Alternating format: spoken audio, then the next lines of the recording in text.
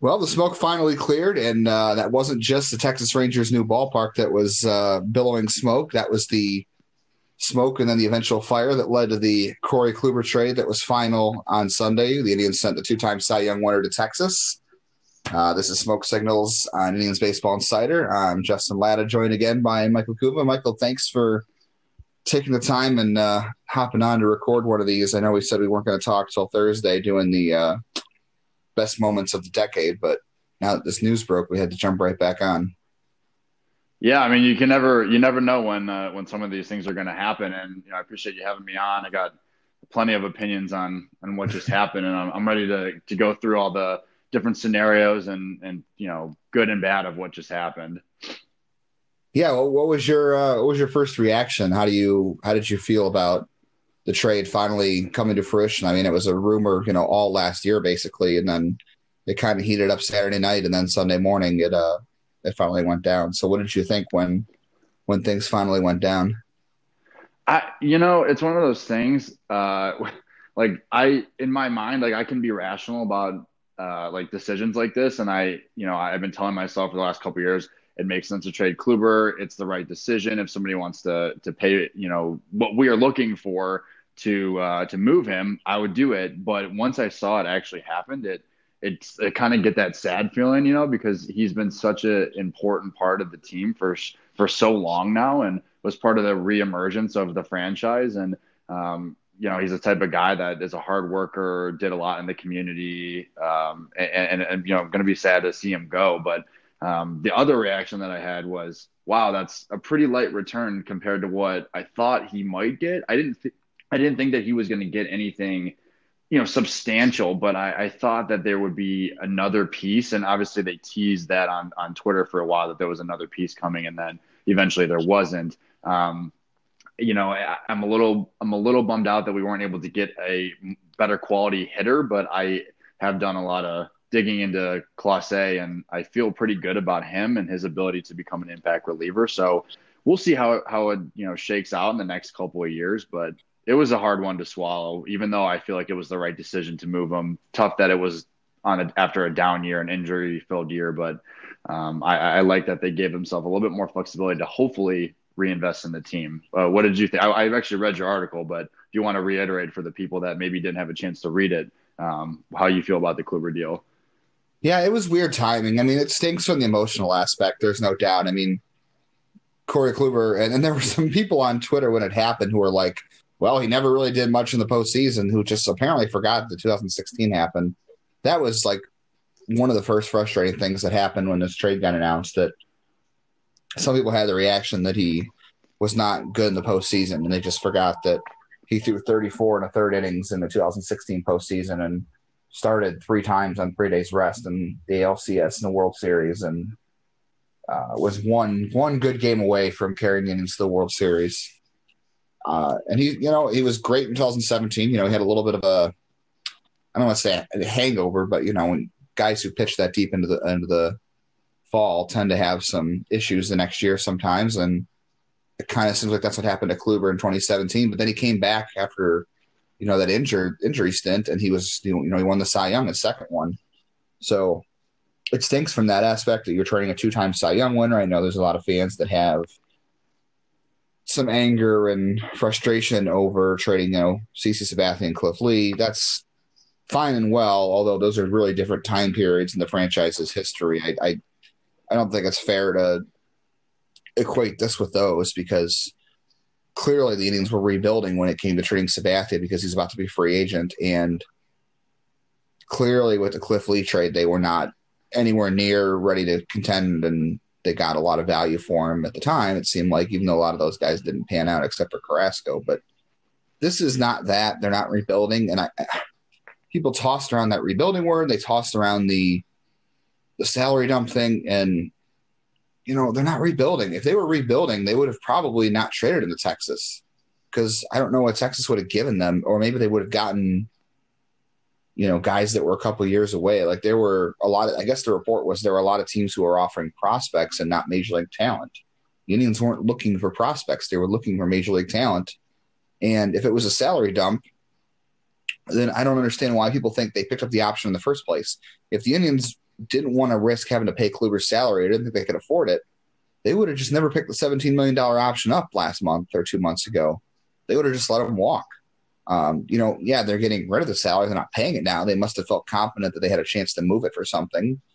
But I wouldn't call it a straight salary dump because they, did get pieces back that are going to help them in 2020 and beyond. And they're still paying money to some guys. They didn't just cut them for nothing.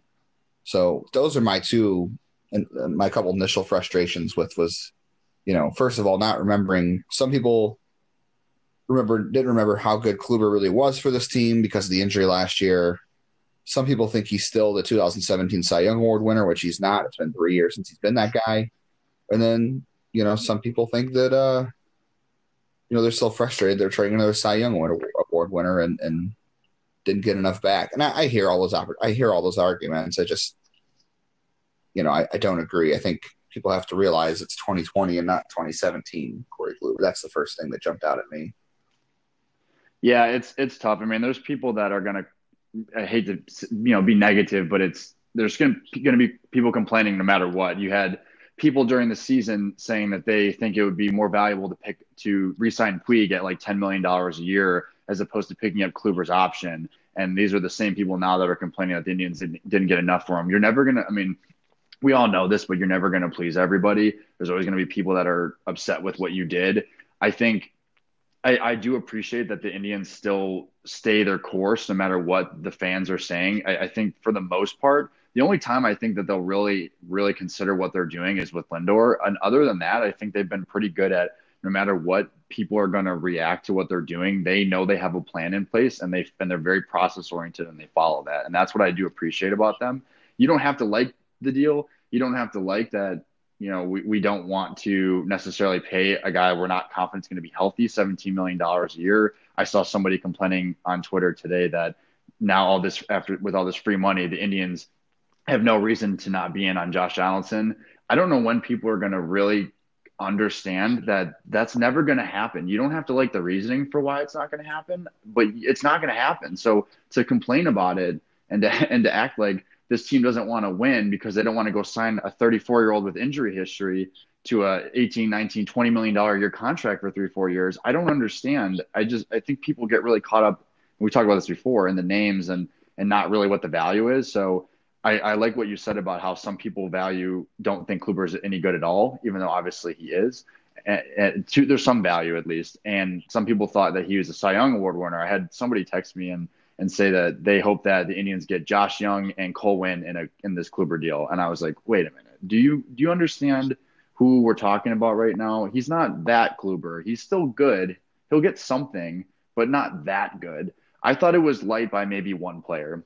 I was hoping for maybe another 45 outfielder with maybe a better bat than defense or something along those lines, or potentially even a guy who could play around the diamond. We talked a little bit about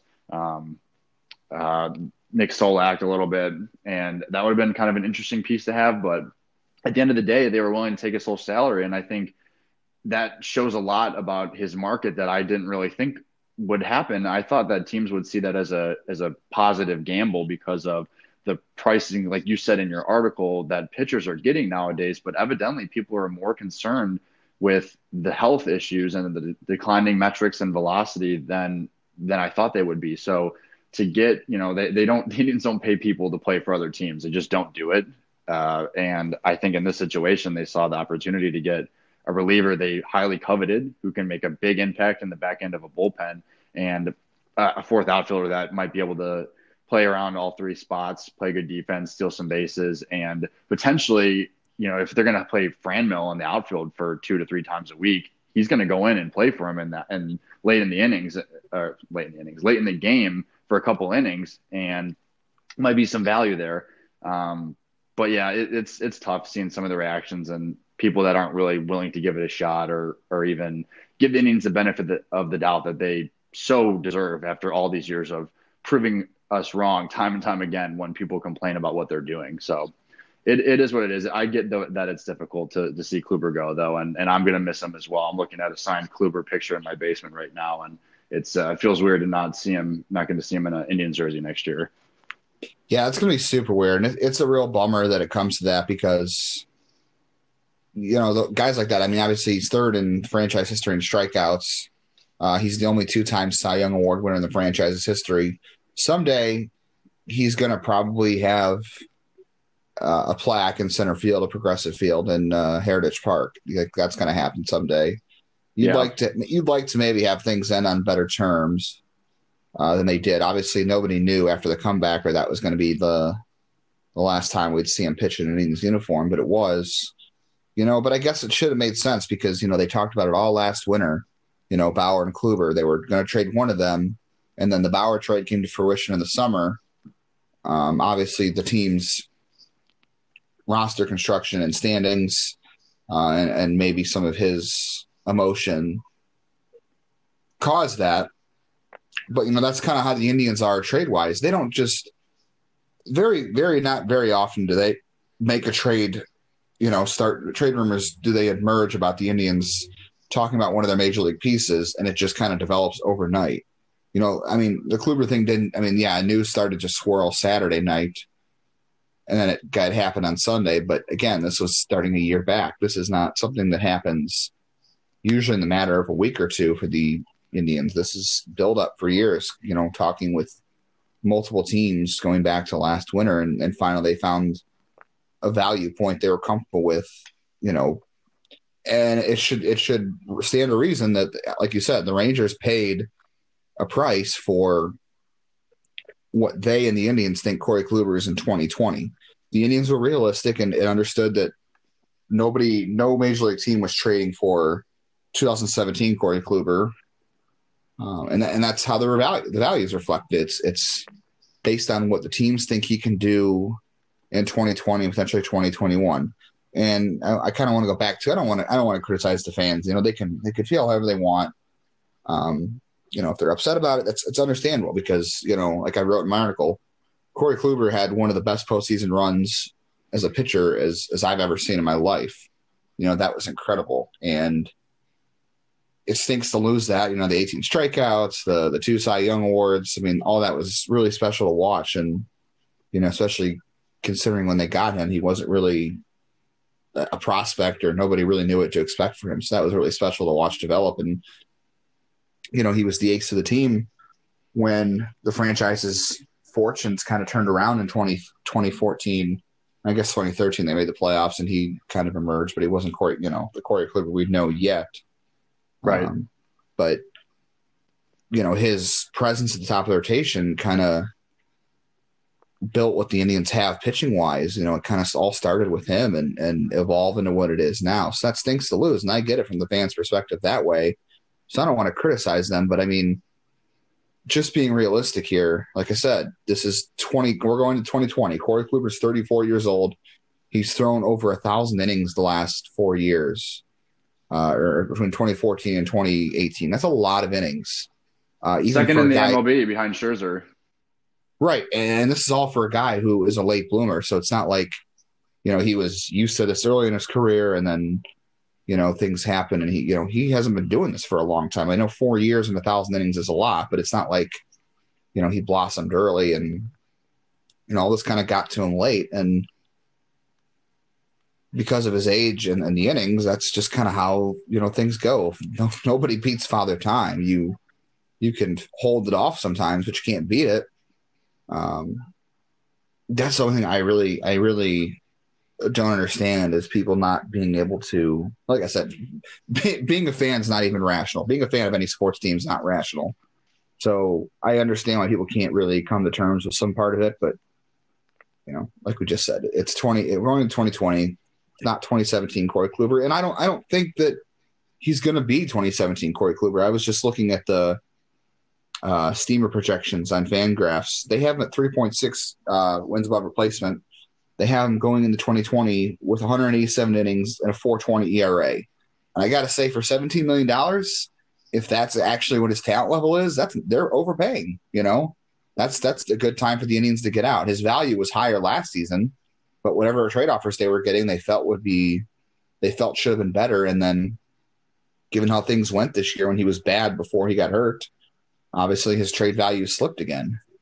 I don't know if he's going to be that bad. I don't know if he's going to be that good. We're going to have to find out. I mean, a lot of what's going to determine how good or bad this trade is depends on how Corey Kluber looks in 2020 and if Texas winds up picking up his option or his option for 2021 is now vesting if he throws 160 innings.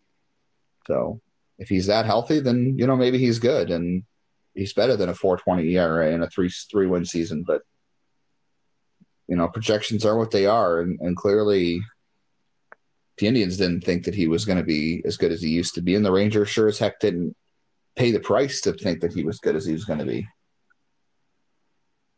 Yeah, I don't think 100. I think 187 innings is very generous for the injury issues that he's had in the last couple of years.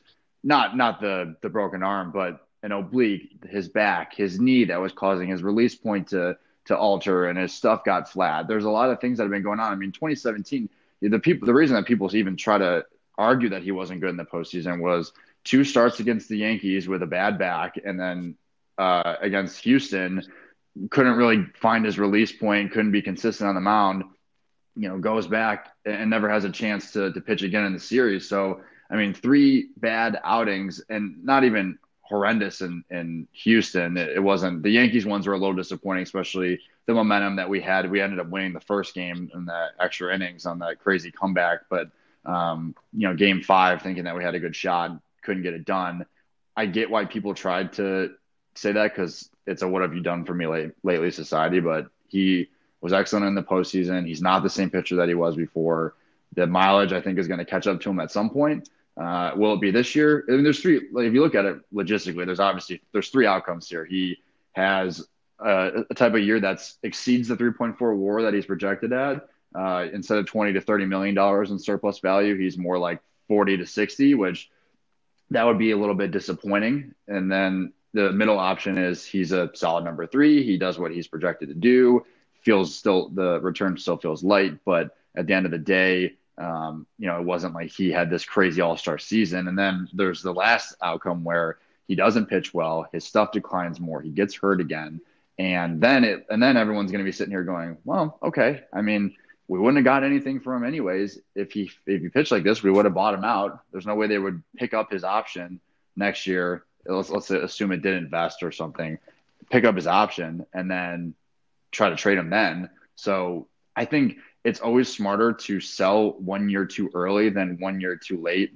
And I think the Indians do a good job of this. And that's why it makes sense to do it now because, worst case scenario, he could be even worse next year or get hurt again. And then there's no trade value.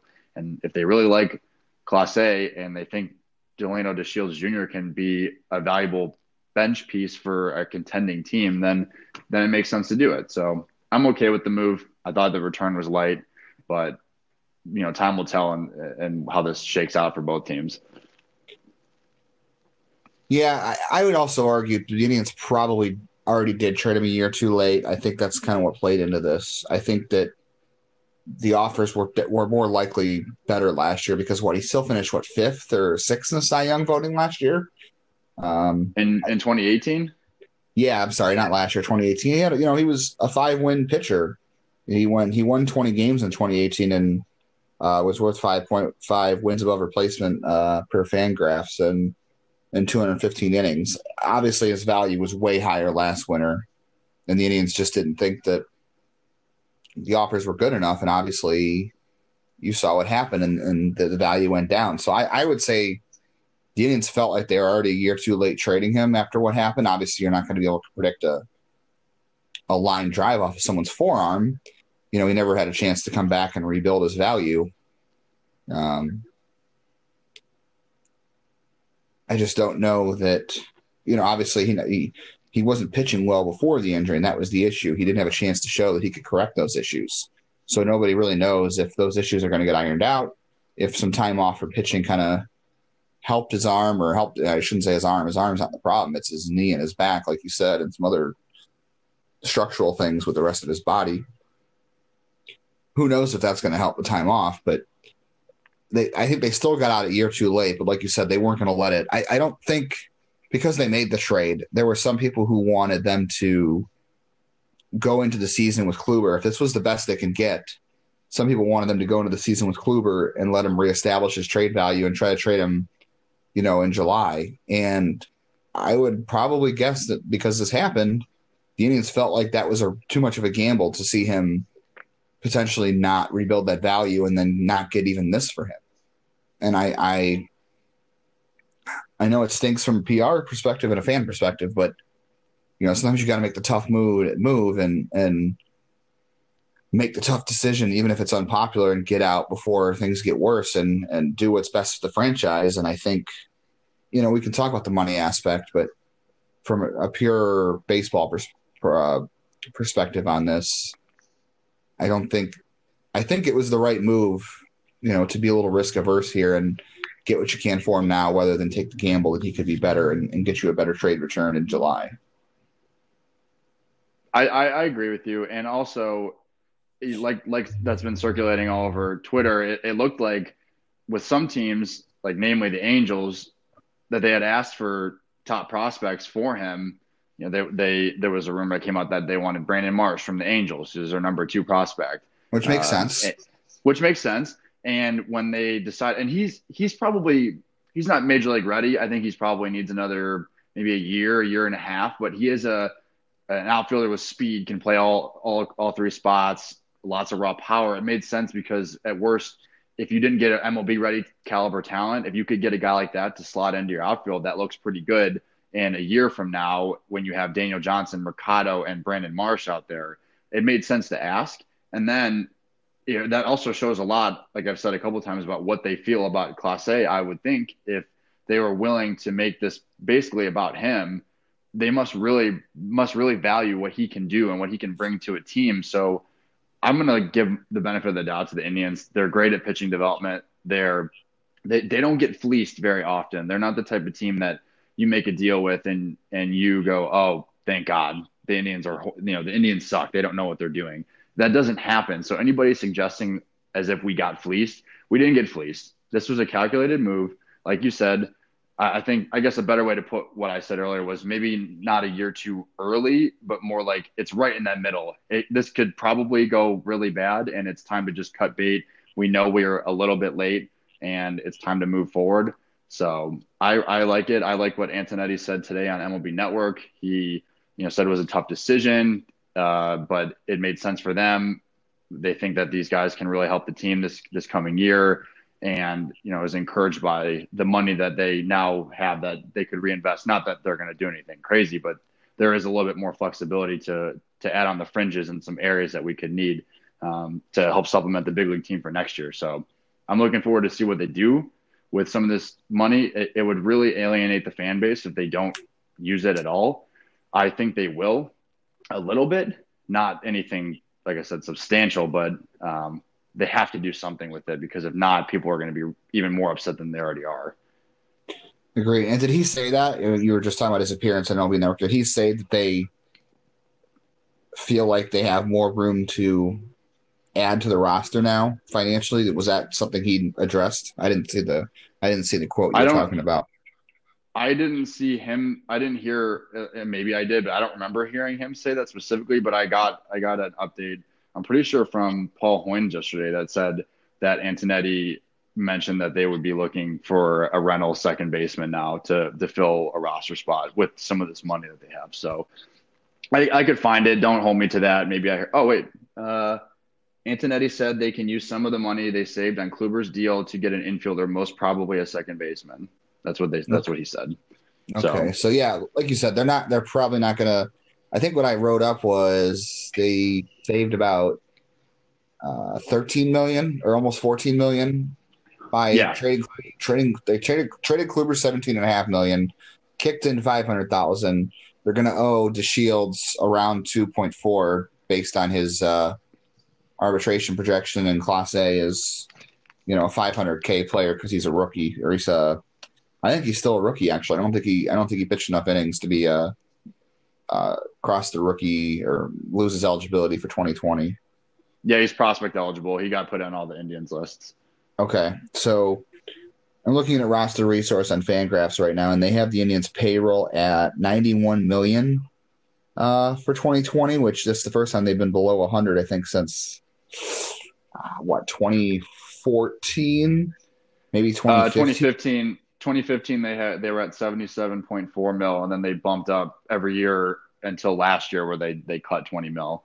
Okay. I think after arbitration and everything, it's going to be more in like the 103 to 108 range is what is the offhand math that I was looking at. I use Spot Track though, so there may be some discrepancies, or maybe they do it differently, or they included different numbers that I wasn't supposed to have in there. But that's kind of the range that I was looking at. So, and at the end, I mean, we know how the Indians operate. And Antonetti said this today as well, that, he feels like they added when they went out and they made some bigger moves for them. They got Edwin. They committed to trading prospect capital to get Andrew Miller. They made some moves to help when they felt like the team was at its prime contending. He didn't say it specifically like this, but he insinuated that when they felt like the roster was really close, they were really ready to push in the chips, but it's not sustainable for our market size, as everyone's probably sick of hearing, but sustainable for our market size to continuously spend above what we can realistically operate at. And so they had to start scaling back a little bit in the coming years here. And then at some point, again, the way that they've operated in the past, if it's time, they'll push in the chips. But I think right now it's going to be more on the fringes. They're not going to go out and do something super aggressive and something out of character. But they spent above the league average payroll in one of the seasons. In 2018, they were at 142.8 mil, and the average in the league was 139.3. Every other year, 2017 they were close. 2019 they were within earshot of the average, a little bit off, like 13 mil, but not super far away. I don't know. I think that payroll definitely correlates to winning, but when you have a front office like ours, you can extract value in a lot of different ways. And that doesn't necessarily mean going out and getting a big name guy that everybody knows. So we'll see how they do it, though. It's yet to be seen how they decide to allocate the funds, but it sounds like they're going to do something, just not something that people probably are going to be excited about. Yeah, that's fair. I know people probably want them, like you said, the people are talking about Josh Donaldson or whatever, and there's just really no way to prove the money aspect. We could sit here and talk about that all day. There's really not a whole lot of ways publicly to prove the whole money aspect of everything. All we can really do is look at what's available to us, and that's the TV contract and their attendance and the payroll and whatever they get from revenue sharing. I would like to think they can get this back to 110, 115. I don't know about, probably 110 more where they're going to wind up to make this better, because it looks like, in all angles, this is going to wind up, they're going to have Lindor for 2020. And if you're going to do that, like we said in the last podcast, if you're going to do that, don't stop now. You're going to have to find a way to make this team good, because, or at least get better than you were a year ago, because you just don't want to waste having another year of him and do nothing and stay in the middle. We were talking about all the money reinvest. I was going to say, I don't think they're going to reinvest all of it. I think they're going to reinvest some of it. They'll sign an infielder somewhere, and to me that's the biggest piece of this, is the money they saved is what they do with it. If they spend the money wisely on something that's going to help them this year, it makes the trade look a lot better. And to some people, it's not going to look better because they want them to take all the money and sign, Josh Donaldson or Marcell Ozuna or, whoever. Or some people today thought they should have given the contract that Avisail Garcia got for the Brewers. And maybe they should have, maybe. I just, obviously, they're not going to do that. That's just kind of, if you kind of have to go off of what they have done historically. So they weren't going to do that. I know there were some reports yesterday circulating about, or at least one, I don't think it was multiple, that they were interested in Cesar Hernandez. And while I don't love Hernandez, he's good enough to be on this roster, I suppose. We can get to that towards the end here, because like we both just said, they have to spend some of the money to make this trade worth it and appease the fan base to some level, even if they don't spend enough. At least spending some of it at least puts a dent in some of those issues, I suppose. Yeah, one thing I want to say real quick about what you just said about Avisail Garcia. This is one thing that I think about a lot, and I don't think that gets taken into consideration. But when we see guys sign with specific teams, just because they signed for that price with that team doesn't mean that that's what, if the Indians had offered that, they would have preferred to sign with us or not. I think sometimes and I'm not saying like anyone in particular, but just in general, we assume, oh, he signed for that, so that means that we could have done it too. Why didn't we do that? But maybe they did make an offer, or maybe they made a better offer, or maybe, in a trade talk, their package was competitive, but they decided that they preferred another guy for whatever reason. I don't think at the end of the day, just because Avisail Garcia signs for 2 years and 20 mil, which to be honest with you, I'm not really a huge Avisail Garcia guy, so really wouldn't have wanted to pay him $10 million a year anyways. But even if I did, that doesn't mean that he would have preferred to come to us anyways. It kind of depends on fit. There's a lot of other things to take into consideration. So like the biggest example is when people talk to me about, Christian Yelich. Why didn't the Indians make a package for Christian Yelich?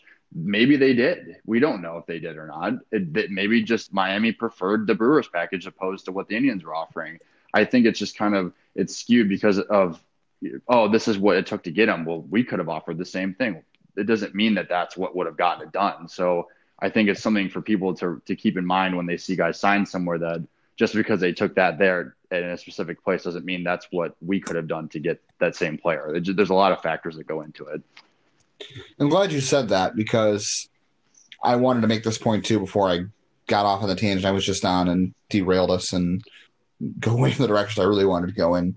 When you were talking about the Brandon Marsh issue, or the report that the Indians wanted Brandon Marsh, because people have brought this up in the past, the Todd Frazier trade a couple of years ago, where I don't even remember if the White Sox or the Reds even got for him. I don't think it ended up being a great deal.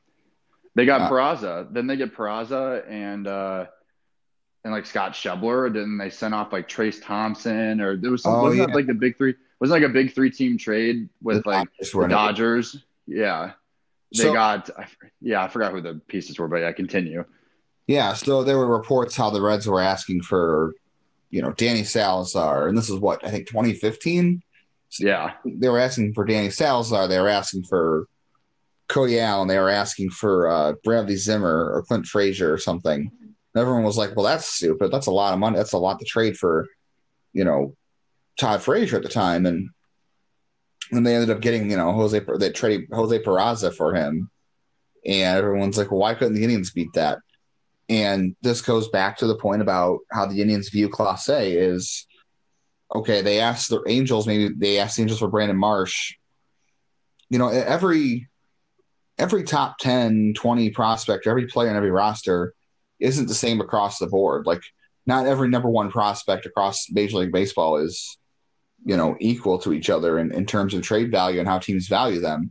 Outside of Adley, I can't even say his last name, Rutschman, the Orioles' first round pick last year. I guarantee you almost every other team's farm system has a better number 2 or 3 than theirs. So just because the Indians or the other team's interested in, the number 2 prospect like Marsh, doesn't mean everybody can give up the number 2 prospect, because the Indians might not see him as a number 2 prospect. And clearly they asked for Brandon Marsh because the Angels probably didn't have anybody else in the roster the Indians wanted. We talked about Tommy La Stella and maybe Marsh. That was maybe part of it. Like, there were no pieces on the Major League roster the Angels probably wanted to trade, because they're trying to contend this year, and so are the Rangers. But obviously they felt like this was a worthy gamble for them. And the Indians obviously valued Clase and DeShields to another point over whatever the Angels could give them or whatever other teams were offering. So just because you see one team make a trade for a certain package of players in return and think that another team should have beaten that package, or your team should have beaten that package, or it doesn't make any sense that the package that was reported that was being asked of your team to trade was crazy higher than what ended up happening, that's just because that's who the team values on the roster. Like, when the Todd Frazier thing went down, maybe they didn't think that the Reds didn't think that the Indians minor league second baseman at the time, whoever it might have been, I can't remember who was, like, up and coming. They didn't like Yu Chang, wherever he was at that point. They liked Jose Peraza better, or that's just the way they valued it. So they had to ask for guys that were higher up in the system because they valued those guys better than they valued Jose Peraza. And obviously, it wasn't a great trade, but value doesn't equate across teams. It's not a linear thing that just always connects together. It's players are valued so differently by some certain organizations depending on traits and things like that. So I think people forget that, just because a team got beat doesn't mean that their team could have beaten that, Right. No, that's exactly right. That's exactly how I feel about it. And I hope that we, going forward, everyone tries to keep that in mind when we look at things that happen in the industry and assume that we could have had that same player, because it's just not how that goes. No. Okay, so I think we spent a good amount of time breaking down the value aspect and the Kluber aspect. Let's just quickly get the Delano Shields thing out of the way, because this is a short conversation. Because I think you and I both agree that it's not a real great fit. It's a weird, super weird addition, because to me he looks like a little bit better version of Greg Allen. He walks a little more than Greg Allen, so he gets on base a little more than Greg Allen has in his career so far. But beyond that, I don't really see much more there than just maybe a slightly more improved version of Greg Allen and a little bit of depth. That's about the only thing I could really make. And maybe it was just this was the way of the Rangers saying, well, we'll pay all of Kluber's salary, but you have to take Delano DeShields because they're going to play Danny Santana in center field, and we're not going to pay Delano DeShields $2.4 million this year. That's the only thing I can really think of, unless the Indians really, really feel confident about finding a way to maximize his value at the plate when he's never had a season above league average offensively. His best season was 95 weighted runs created plus in 2015 at the age of 22, when he posted an OPS. I think it was like somewhere in the 700 range. Yeah. It's one. The bar for center fielders hitting wise is lower. So even if, like, when I'm, he had that, like you said, that 1 year that was decent. At 15 and 17, he was like okay, but even though his runs created plus was below 100, he was still like around league average for a center fielder with good defense. So if you could get that out of him, that's great. But I don't see that happening necessarily. It is a weird fit. I think you're right on the money when you say that it was probably the way that they paid down all of Kluber's salary, and we looked at it as, okay, fine, we have 26-man bench now. DeShields can be a fourth outfielder, can come in for defensive replacements. He can pinch run for people late in games if we need him to. He can hold down the fort for a little bit until Daniel Johnson comes up, or some other guys, Naquin is maybe ready late in the season. I don't know what his timetable is, but the one thing I did think was interesting, though, and I was looking at some of the defensive metrics, and obviously Clase specifically is more of a ground ball pitcher, but the staff as a whole is a little bit more fly ball heavy. So an outfield with Luplow, Delano DeShields, Mercado, they all can play pretty well. They can catch the ball pretty well. The infield is solid. Perez behind the plate is a gold platinum glove winner. We were already fifth in the MLB last year with 70 defensive runs saved and a 38.9 DEF rating, which was fourth in the MLB. Could this become the best defense in the league with a certain type of personnel on the field and really go out and catch the ball? And even though we may not score the type of runs that we're hoping, we're going to defend so well with our pitching staff that we'll be able to prevent runs in a way that almost helps us win in the same way that scoring runs would be. And I don't know if that's just grasping at straws. I don't know how volatile some of these defensive metrics are, obviously very up and down. So I don't know if next year, the 70 defensive runs saved will become much less, even if we do have better personnel on the field. But I'm interested to see how the defense looks, because I think that is an area that Delano DeShields will really help solidify a very formidable defensive group, personnel-wise. Yeah, he does definitely bring value. There's no doubt he's got value as a major leaguer. That's why he's, been up here. This is going to be his. He's played 4 full seasons, basically, over 300 or 400 at bats. So obviously he's given major league value on a roster. It's just not what you want. And the other thing too is I know people are going to say if we're talking about how the Shields kind of balances out the money or convinces the Rangers to take all of Kluber's salary. Well, if the Indians were agreed to pay, $3 million of Kluber's salary because they've gotten a better player, probably. I mean, maybe they could have, but I don't think that. I don't think that giving the Rangers the equivalent of what DeShields is owed to get a better player in return. I don't think you're going to get a Willie Calhoun or a Nick Solak from that. I don't know what you would get, but I don't think there's like a significant upgrade from DeShields based on, and I'm just going straight up with how much money DeShields makes and how much money Kluber makes. Like, obviously, if you were like, oh, we'll pay, half of Kluber's $17 million salary, yeah, then you probably might get a better return. But I don't think $3 million or $2.4 million really turns DeShields into Willie Calhoun or Nick Solak. That's the other thing too. Definitely doesn't. The way teams value prospects now, and even some of the stuff that we talked about in the first podcast about prospect valuation and how Fangraphs kind of put together estimates for what each future value tier of player is worth in surplus value over their controllable years. And like a 50 future value prospect is like $22 to $25 million in surplus value. So to throw Solak, who is a 45 to 50 range, probably for most prospect publications, in, the Indians would have had to pay down a lot of Kluber's salary, and it still might not have been quite what they were looking for. So I don't think I like the thought process there of, the Shields is more valuable than just getting another 40 or 45 to put in the system. At least get some major league value.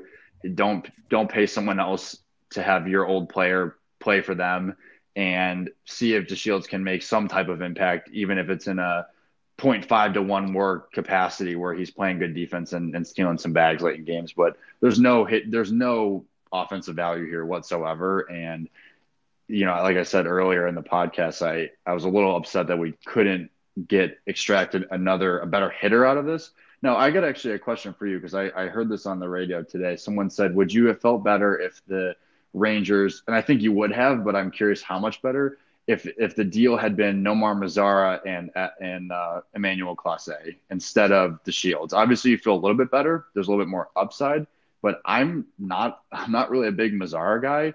I don't see a lot from him that makes me believe that he's going to be anything more than a platoon bat with some streaky power here and there. He doesn't do anything exceptionally well. So what would your take on the trade have been if you had seen that type of return based off as opposed to this one?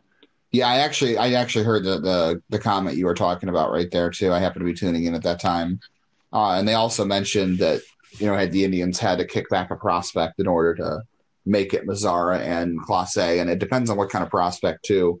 Because I think that's on the money. I think I'm with you on Mazara. I think there's still some upside there.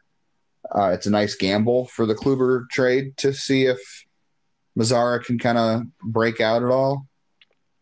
But I guess it depends on what kind of prospect you have to kick in, because I don't think the Rangers would have done Clase and Mazara for Kluber straight up. I think the Indians definitely would have had to throw a prospect in. I don't really know a lot about Steele Walker, which was the guy that went to Texas for Mazara in the first place. I think I looked at his numbers, and I kind of stuck out to me as like a kind of a Will Benson profile with maybe a little less swing and miss. I don't know if I would have been comfortable giving Will Benson for Nomar Mazara, maybe, just because I think Benson's so far away and there's too much risk there. So maybe I would have done that. But yeah, I guess it depends on the prospect. But yeah, I think he would have felt a little bit better just for the upside alone. I mean, there's a good floor for DeShields. The Indians pretty much know DeShields' floor. It's a safe one. You're going to get some value on the bases and on defense. Mazara, could put up, a 0-win season. He could not continue to flail in the middle offensively, and he's not really a great defender. So, yeah, I mean, you would have felt maybe a little bit better, but that it almost feels like name value feeling better. It is. That's what I hate. I hate when people are like, well, I know this guy's name, that makes me feel better. That's not how baseball works. That's not how any sport works. So um, which is, part of the issue with not liking the return for Corey Kluber because he's Corey Kluber. So, yeah, I guess maybe marginally, but it also, again, would have depended on what the Indians would have had to send with Kluber because I really don't think they would have done Clase and Mazara for Kluber straight up. Probably not. And I was literally just getting ready to say it's about the name ballots because everybody knows who Nomar Mazar is. He's been in the league for a few years. He's put up a whopping 1.7 WAR in 4 seasons, and Wow. everyone's, yeah. He gets on base he's pretty much a league average hitter across the board. He's never posted a runs created plus over 95 in his 4 seasons in the bigs. He has a little bit of raw pop.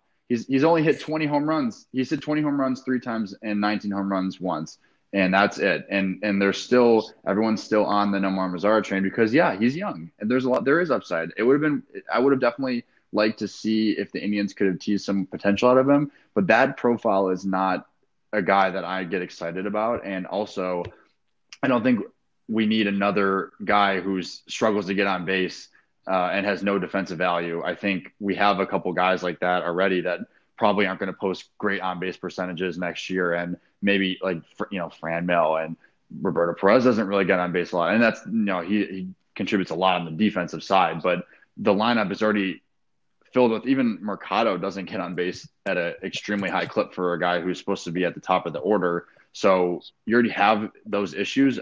Adding another guy with that same issue isn't really going to help us score any more runs. And if we just add Cesar Hernandez, who's had one bad year on base percentage wise, but actually gets on base for his career at a much higher clip. So I think it's the name value portion of that. Which I understand for people that don't watch baseball as much. So it feels better when you know what's going on. But like I said earlier, trust the front office. I think they're going to do a good job of assembling this team this year. Yeah, I would still probably have taken the upside of Mazara. Like, I think there's still a chance that something happens. He's young enough where something could click for him, whereas we kind of know what Shields already is. And we'll see how that equates to what kind of value he can give the Indians.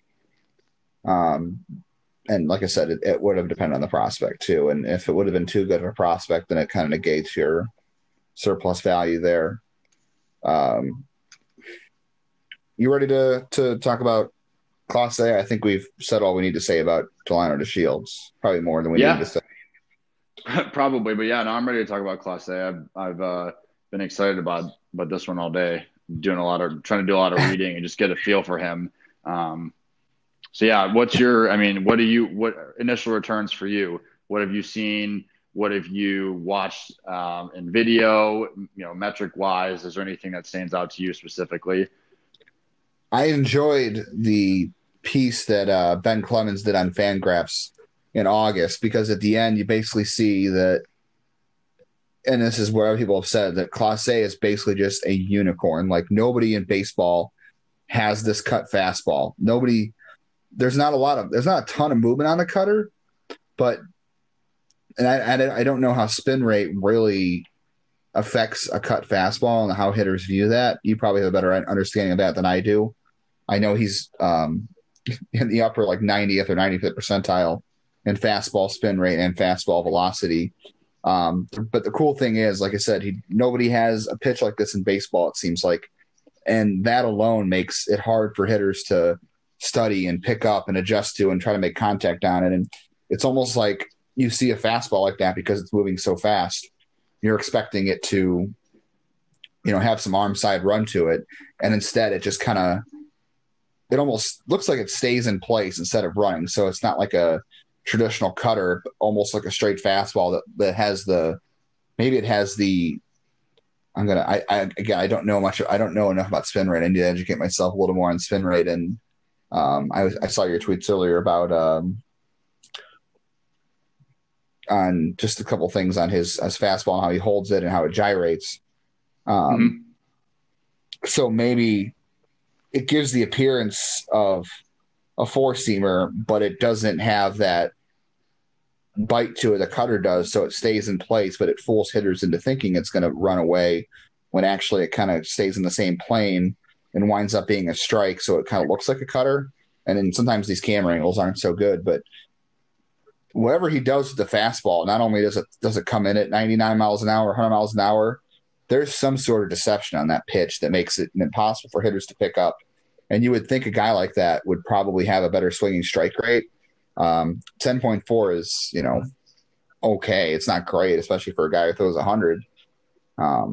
But it's not like hitters are doing a whole lot against it. I mean, what was his hard hit rate last year? I'd have to look at the exit velocity, but I think the hard hit rate was pretty low, and guys are putting it on the ground 60% of the time. So clearly, even when you're making contact, you're not really sure what you're doing with it. So I think there's a lot of upside there. And the thing I'm most excited about, too, is he's 21, going to be 22, doesn't have a lot of mileage on his arm, and doesn't seem to me that he has a delivery that's overly exerting effort or violent. It looks like it's pretty clean, repeatable, and really mostly generated out of great arm speed, which makes me excited because you're not worried about, like Andrew Miller was great for that period of time, but geez, Andrew Miller had a lot going on being 6'5" or 6'6", whatever he was. And, the knees and the elbows and the torque, where Clase doesn't have to worry about that. So I wonder if he holds up a little bit better. And I'm also super excited to see Ruben Yabla get his hands on him, because the Indians, I feel like, teach the slider, whatever they do with the slider. I feel like there's something they do that really kind of helps it play up through guys in the system. You've seen in a lot of guys, like Shane Bieber's slider has taken immense steps forward. Bauer was kind of self-taught. But, Kluber, Carrasco, Clevenger, all those guys kind of worked on their slider and improved them here. Yeah, I think, going back to what you said at the beginning a little bit, I started taking this driveline pitch design class about 2 weeks ago. It's like 28 modules, go at your own pace. So just really trying to get a better feel for how to use Rapsodo and TrackMan, and how to look at spin rate and spin efficiency and what pitches normally do, and how to change and optimize your arsenal, if you will. With cutters and sliders, there's such a, you're talking about spin. So the raw spin looks good, but with cutters and sliders, because there's a high gyroscopic component to it, because if you look at a fastball, right, like a four-seam fastball from a guy with a high slot, and they say you get that ride, right, that carry up in the zone.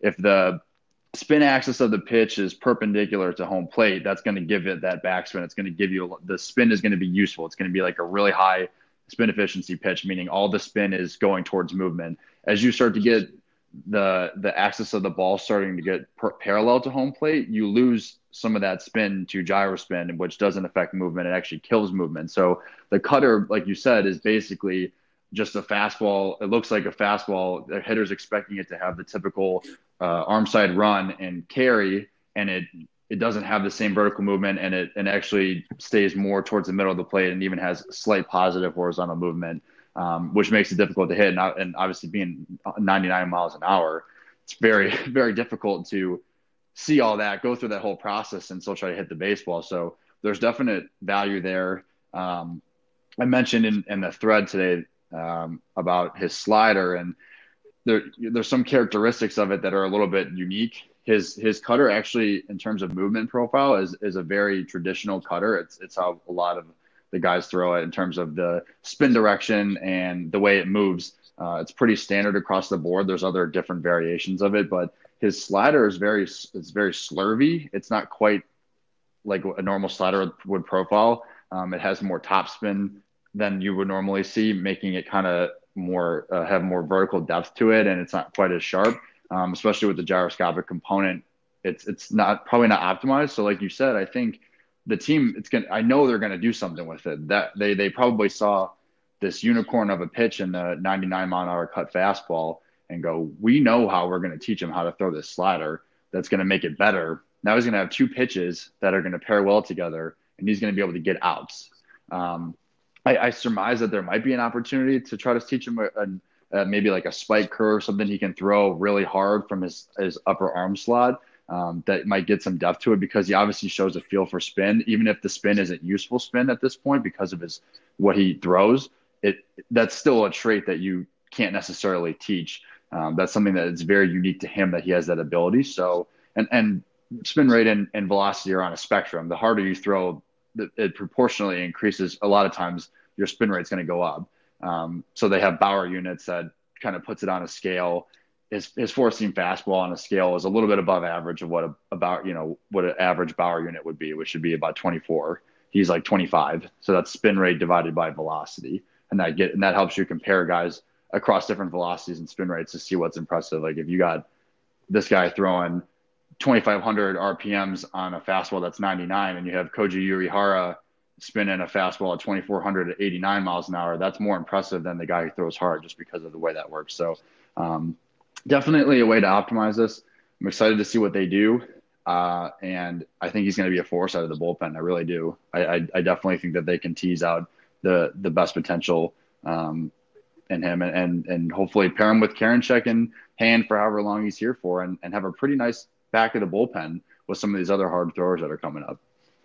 That goes back to like the Indians last year had a ton of funky arm angles. That was kind of how they got by without having premium velocity in the bullpen, is they had guys that were throwing at very different arm angles. And I think the Indians kind of made it a point to see if that was something to kind of combat like the fly ball revolution and could combat velocity. And that's why you see Nick Sandlin and Robert Broom up on their charts in the minor leagues that could be up this year.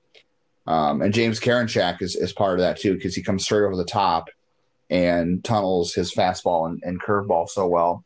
I like what you said about the potential to teach him a spike curve too, because if you can get him to tunnel the cutter and the slider, and then add an over the top pitch that comes out of his, I don't know, you call it a high 3/4 maybe? Yeah, high 3/4.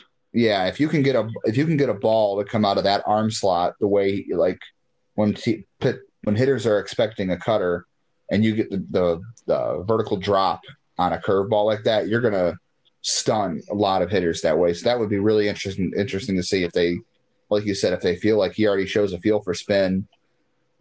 If a curveball, even if it's just a show me pitch, if it's something he can just pop over for a get me over strike, that at least puts it in the batter's mind that he's got to be able to watch out for something coming in that's a little bit slower than the cutter and the slider.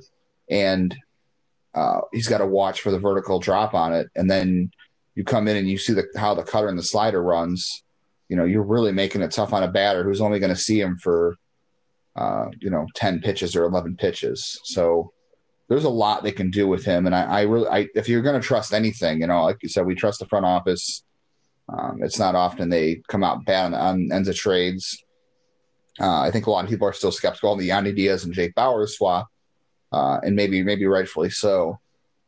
But I feel like when it comes to pitching, the Indians do a really good job over anything. That you can maybe question how they evaluate hitters, and there's an issue there to be talked about. But when it comes to pitchers, they're not stupid about who they acquire and who they trade. So I think it's almost like if the Indians are interested in a pitcher, you should be asking yourself why. And I think there's a lot here with Clase over the next several years, and hoping that what I said is true about his body type and his arm speed, and if all that holds up. Because the only thing you can really worry about here is the volatility of relievers and high usage rates and how they break down over time. But I think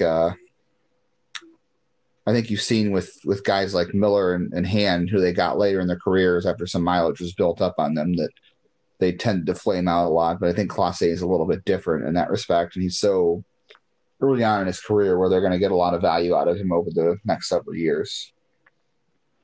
Yeah, I think that going back to what you just said, I really do believe that they're gonna be able to develop him better than I mean not to crap on the Rangers, but they're not really churning out stud minor leaguers very often, or at least haven't in the last few years. I mean, it seems like a lot of their guys, and obviously Joey Gallo took some steps forward this year, but for the most part, the team has really the farm system hasn't really been great. So I'm wondering if the Rangers really didn't know exactly how they were going to get the best out of Clase, and the Indians identified these things right away and said, this is our guy. You're right. When I saw him pitch, I watched some video of him today. Very smooth mechanics, quick arm action, not a lot of effort to throw as hard as he does, which is encouraging. taller guy, wiry frame, put on a lot of weight, wasn't throwing very hard when he signed at 16, has continuously moved up in terms of velocity over the years, and now he is where he's at. Going back to kind of something that I tweeted about earlier, but I just don't know. I would love to see them try to teach him a cutter and a, or not a cutter, a curveball and a slider. Some of these guys who have that weird like slight supination, and not even supination really, but even like where their fingers get around the ball and they have that natural cut. It may be hard to teach them how to throw a curveball just because they're naturally the way that their arm moves and their wrist positioning at release is just going to happen. Like Kenley Jansen, he throws like 80% cutters and has had a lot of success. And his cutter is not like Clase's, and it has a little bit more vertical ride in the zone. But he does throw it to low to, maybe touches 95, not anymore, but he used to. And he's had a lot of success being able to do that without really using an off-speed pitch that often other than the cutter. So I think Clase can definitely do it. I would think that the slider would be a little bit easier for him, and they can choose whether they want to try to pair a more horizontally moving pitch or one with the vertical depth. But like you said, the Indians are the pretty much the cream of the crop in terms of pitching development in this league. And I think that Clase is going to have an impact here in the next, if not this coming year, within the next couple of years is going to be a really big part of what we do here. Yeah, I'm really excited to see a potential 7-8-9 of Clase, Karinchak, and Brad Hand. I also, not to make this about a prospect thing, I also wouldn't count out Cam Hill too. The Indians really like him, and he was coming off of Tommy John throwing 95, 96, and sort of had the Cody Allen curveball too. So they got a couple of guys with a nice fastball, breaking ball combination that are coming along. I think the pen has a chance to be in really good shape for 2020 with this trade and with the options they have. And then that's the other thing too, is they get a reliever here who potentially is a really high leverage type reliever. And if the Indians are assuming any risk in the rotation where, you've got Bieber and Clevenger and you're not 100% sure about Carrasco, and then you've got Plesac and Savali and Plutko in some order there, they're assuming some risk in the rotation, hoping that Bieber and Clevenger can really shoulder the heavy load, and you hope that Carrasco is a number 3. But when you have a bullpen that has the potential 7-8-9 of Karinchak and Clase and Hand, you at least kind of ease the burden a little bit on those younger guys, or on the rotation guys you find a little more skeptical. And maybe there's still another bullpen arm short, but I feel much better about the bullpen right now than I did a year ago when they were, counting on Tyler Clippard to be a guy like that. It kind of felt like it was going to be, because they claimed Nick Whitgren. Nobody really knew what was going to happen there, and people were counting on John Edwards back in April. I mean, I like John Edwards' story, but it obviously didn't pan out the way the Indians hoped. So I felt really a lot better about the bullpen, especially when you trade a Corey Kluber, that you have to have a bullpen to kind of rely on to, like I said, assume some of the risks that you're taking with the rotation.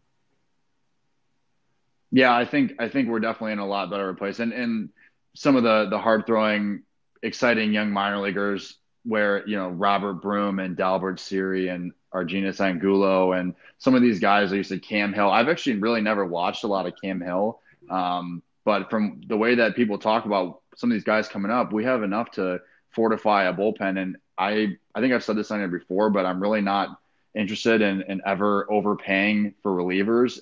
I know people have suggested getting, going out and trying to grab not a super expensive reliever, but somebody that can make an impact. And I see the value, and maybe if you're one piece away, it makes sense to do it. But I think you can really piece together a pretty good bullpen with what you have in your system and very cheap assets. And I like the guys that we have coming up. And you're right. I actually liked John Edwards. I thought I saw a little bit of, some type of promising stuff, but he just really couldn't get it done. And I know the big concern last year was obviously the outfield, and as well as the bullpen. And, the outfield ended up being not great, but not as maybe quite as disastrous as we thought it could be. And the bullpen was fine for most of the year. Not elite for the entirety of the year, but had its moments. And I think I think that we have the type of personnel here coming up that will be able to keep that bullpen steady for years to come,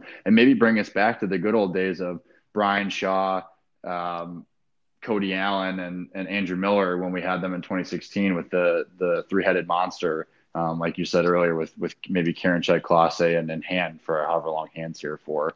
I could actually see them maybe making a move and trying to trade Hand when his value is high as well with some of these younger guys coming up. But what do you think about that?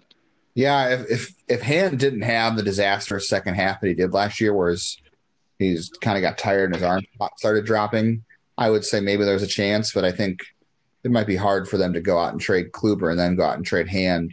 I'm sure they probably gauged his market right now, but maybe it'll happen. But I don't know. I think the second half really tanked his value, and I don't think they're interested in selling low on Kluber and Hand in the same offseason. Probably not. Probably not.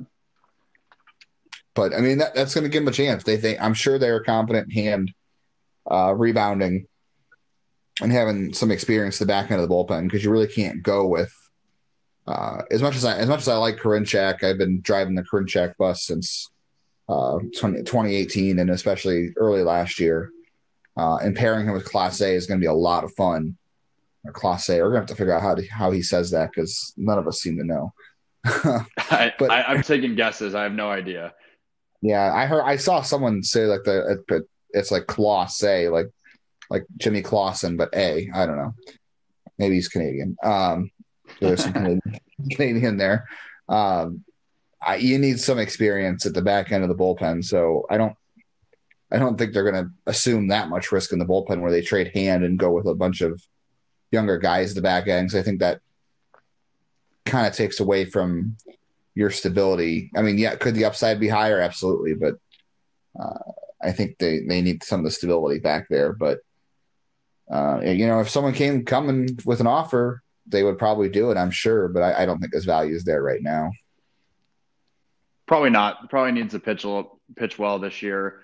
Reevaluate where we're at the deadline, how everyone else is performing, how Karinchak is done, how some of the other pieces in the bullpen have developed over the year, and then see what the market is like. And if the market is really reliever, in need of relievers, and there's a lot of teams out there that are willing to pay a premium for a guy with the pedigree of Brad Hand under a pretty reasonable contract for the next 2 years, I would definitely be fine moving him, and I wouldn't be upset about it. And I mean, frankly, I don't care that much about having traded Mejia at all. I don't think that he's done anything in San Diego. I mean, I do talk to some people on Twitter from San Diego that do think Mejia maybe started to blossom last year, but I mean, he's not a great defender, and I don't see the value with the bat enough for me to be upset that we went for it. We went and got a controllable closer, and but I would be fine to trade him if his value increased again. And if not, you can hang on to him. But like you said, relievers are extremely volatile. You never know what's going to happen, and I think that it's fool's gold to hang on to guys for too long, especially in the reliever department, because you really don't know what you're going to get after a couple of years of heavy usage. I'll say one thing about Francisco Mejia. My only piece of information here is when the Indians traded him, I happened to be covering a captain's game. And there was a coach there. They heard myself, another reporter, another writer talking about the trade, and his sentiment was basically, thank God they traded him. So that's really all I needed to hear about Francisco Mejia being traded. That's an interesting story. Yeah, no, there were a lot of people in the city, I think, that were pretty down on him as a prospect. The bat could be special, but I think as far as a defender, he's not going to have enough value at any position. Certainly the bat's not as special if he's not a catcher, but at least one coach, and I'm not even going to say from which system. I guess you can probably surmise from the reaction, but yeah, that was all I needed to hear about them trading Francisco Mejia to back up what I had thought of at that point. Yeah, no, I was all for it too. I like the bat. There's bat control. There's athleticism in the swing that allows him to just get to balls that other people can't. But as I've read before, and from especially from Fangraphs, they really preach us that back control and hand-eye coordination are really tied to athleticism. And as athleticism decreases as you get older, some of those skill sets obviously also decrease, and that can make it difficult to find the value in that bat where there's really not a ton of power. And I don't know where, if he's not catching and he's not a good catcher, does that bat really play in left field or right field or not at third base, certainly. So it's really hard. It really, a lot of his value is tied to being a catcher. And, hopefully for his sake, I don't know him. I don't know him personally. So, I mean, I hope he does well, but I don't personally see the same value. And I'm glad that we were aggressive enough and confident enough that we wanted to go out and make a move to fortify the bullpen, especially that year when we really needed it because we blew so many games early in the year. And Zach McAllister throwing in the ninth inning, and I'm just beating my head into a wall watching him try to throw that fastball and whatever you want to call his off speed, a crappy curveball. Bad stuff. Ooh. Yeah, I'd forgotten about that. Let's not end on that negative note. No more Zach McAllister talk. Yeah, no more Zach McAllister talk. Let's just wish Corey Kluber the best in Texas and hope that there's a warm return for him when Texas comes to Cleveland. I think Texas comes to Cleveland in May, so hopefully there's a warm return. I'm sure there will be. I think most fans are mad about the trade more than mad at him. I'm sure he'll get a nice return. Let's look forward to what happens with Clase, and let's look forward to hopefully the Indians signing a second baseman because Fangraphs depth charts right now has Christian Arroyo as the starter at second base, and that just doesn't quite look good enough. So let's think about a second baseman being put under the Christmas tree this year for the Indians. We need it big time. Yeah. Any final thoughts from you? No, nothing. I think we covered it all. I was looking forward to having this conversation just because there was so much that came out. And actually, part of me kind of likes that we did it today because got to sit on the takes a little bit more, read a little bit more about what's going on, do some research, and then come back with a clearer head to talk about what just happened. But I feel like we covered everything that we needed to. And, I'm looking forward. I can't believe we're almost in 2020 and spring training is 2 months away right now. And hopefully we're talking about another team that's ready to compete in an AL Central that I think is being overhyped as significantly more competitive than it was. I think there's definitely strides being made by the White Sox, but I don't think the Twins are going to do anything of substance, and we're not really doing anything that's crazy bad or good in either way. So I think it's going to be competitive. It'll be a lot of fun this year to watch them play again. Yeah. I'm really looking forward to just the calendar turning over because I feel like once January hits, mostly things go a little bit faster towards spring training. So I'm really interested to see how the rest of the offseason plays out. And like I said, hoping the best for Kluber. I still hope he's pretty good. I don't want to both teams can win the trade. It's not like, we ever see situations where one team has to win the trade. I think there's a scenario where Kluber is a solid number 3 for them, and Clase ends up being a really dynamic, high leverage reliever. And maybe there's a universe where Delino DeShields winds up having the best season of his career. I mean, Austin Jackson had a really good year in 2017 here, and then he didn't do anything after. So maybe the Indians find a way to squeeze that value out of DeShields. It looks like his teammates are going to miss him. So it looks like he's pretty well liked in the clubhouse. So those guys are always important too. So we'll see. Maybe there's some things off the field that DeShields is going to help with as well, because you can never have enough of those guys either. No, definitely. Love the glue guys, love the guys that care about the community. Hopefully he has a positive impact in that way as a veteran, as a dad who played in the bigs growing up. I mean, he understands the lifestyle. So, hopefully that he does make an impact. I mean, I don't think it's likely, but you never know that crazier things have happened here. But yeah, from my end, I'm good. I feel like we covered everything. Do you have anything else you want to talk about? No, just want to shamelessly plug everybody to go read the piece I put up today about all the complexities. Although if you listen to this, you pretty much just got the longer, over an hour version of the article anyway. But if you need to consume more thoughts about it, then that's up there. And For premium subscribers, you can go back and check out the best tools in the organization, which I guess if I had to go back and change it, I might have to now because best tools, I think I had Espino and Hankins tied for the best fastball in the organization in that column. I'm wondering now if I have to add Clase to that. And I don't You know might. I don't know that anybody really throws a true cutter in the minors for the Indians too. I know Sam Hent just does, but it's not a good one. No. So if anybody throws a cutter, I would imagine that Clase also goes to the top of that list. So that list is a little maybe outdated now, but maybe I'll go back and augment it. But yeah, I think he's one of three guys that has an 80 grade. I would say Hankins and Espino both have 80 grade fastballs, or Close to it. maybe Yeah. 70s. Clase is definitely an 80, and maybe those two are 70s. But yeah, so go back and read that and just swap out Espino and Hankins for Clase in the fastball spot. But that's still out there too.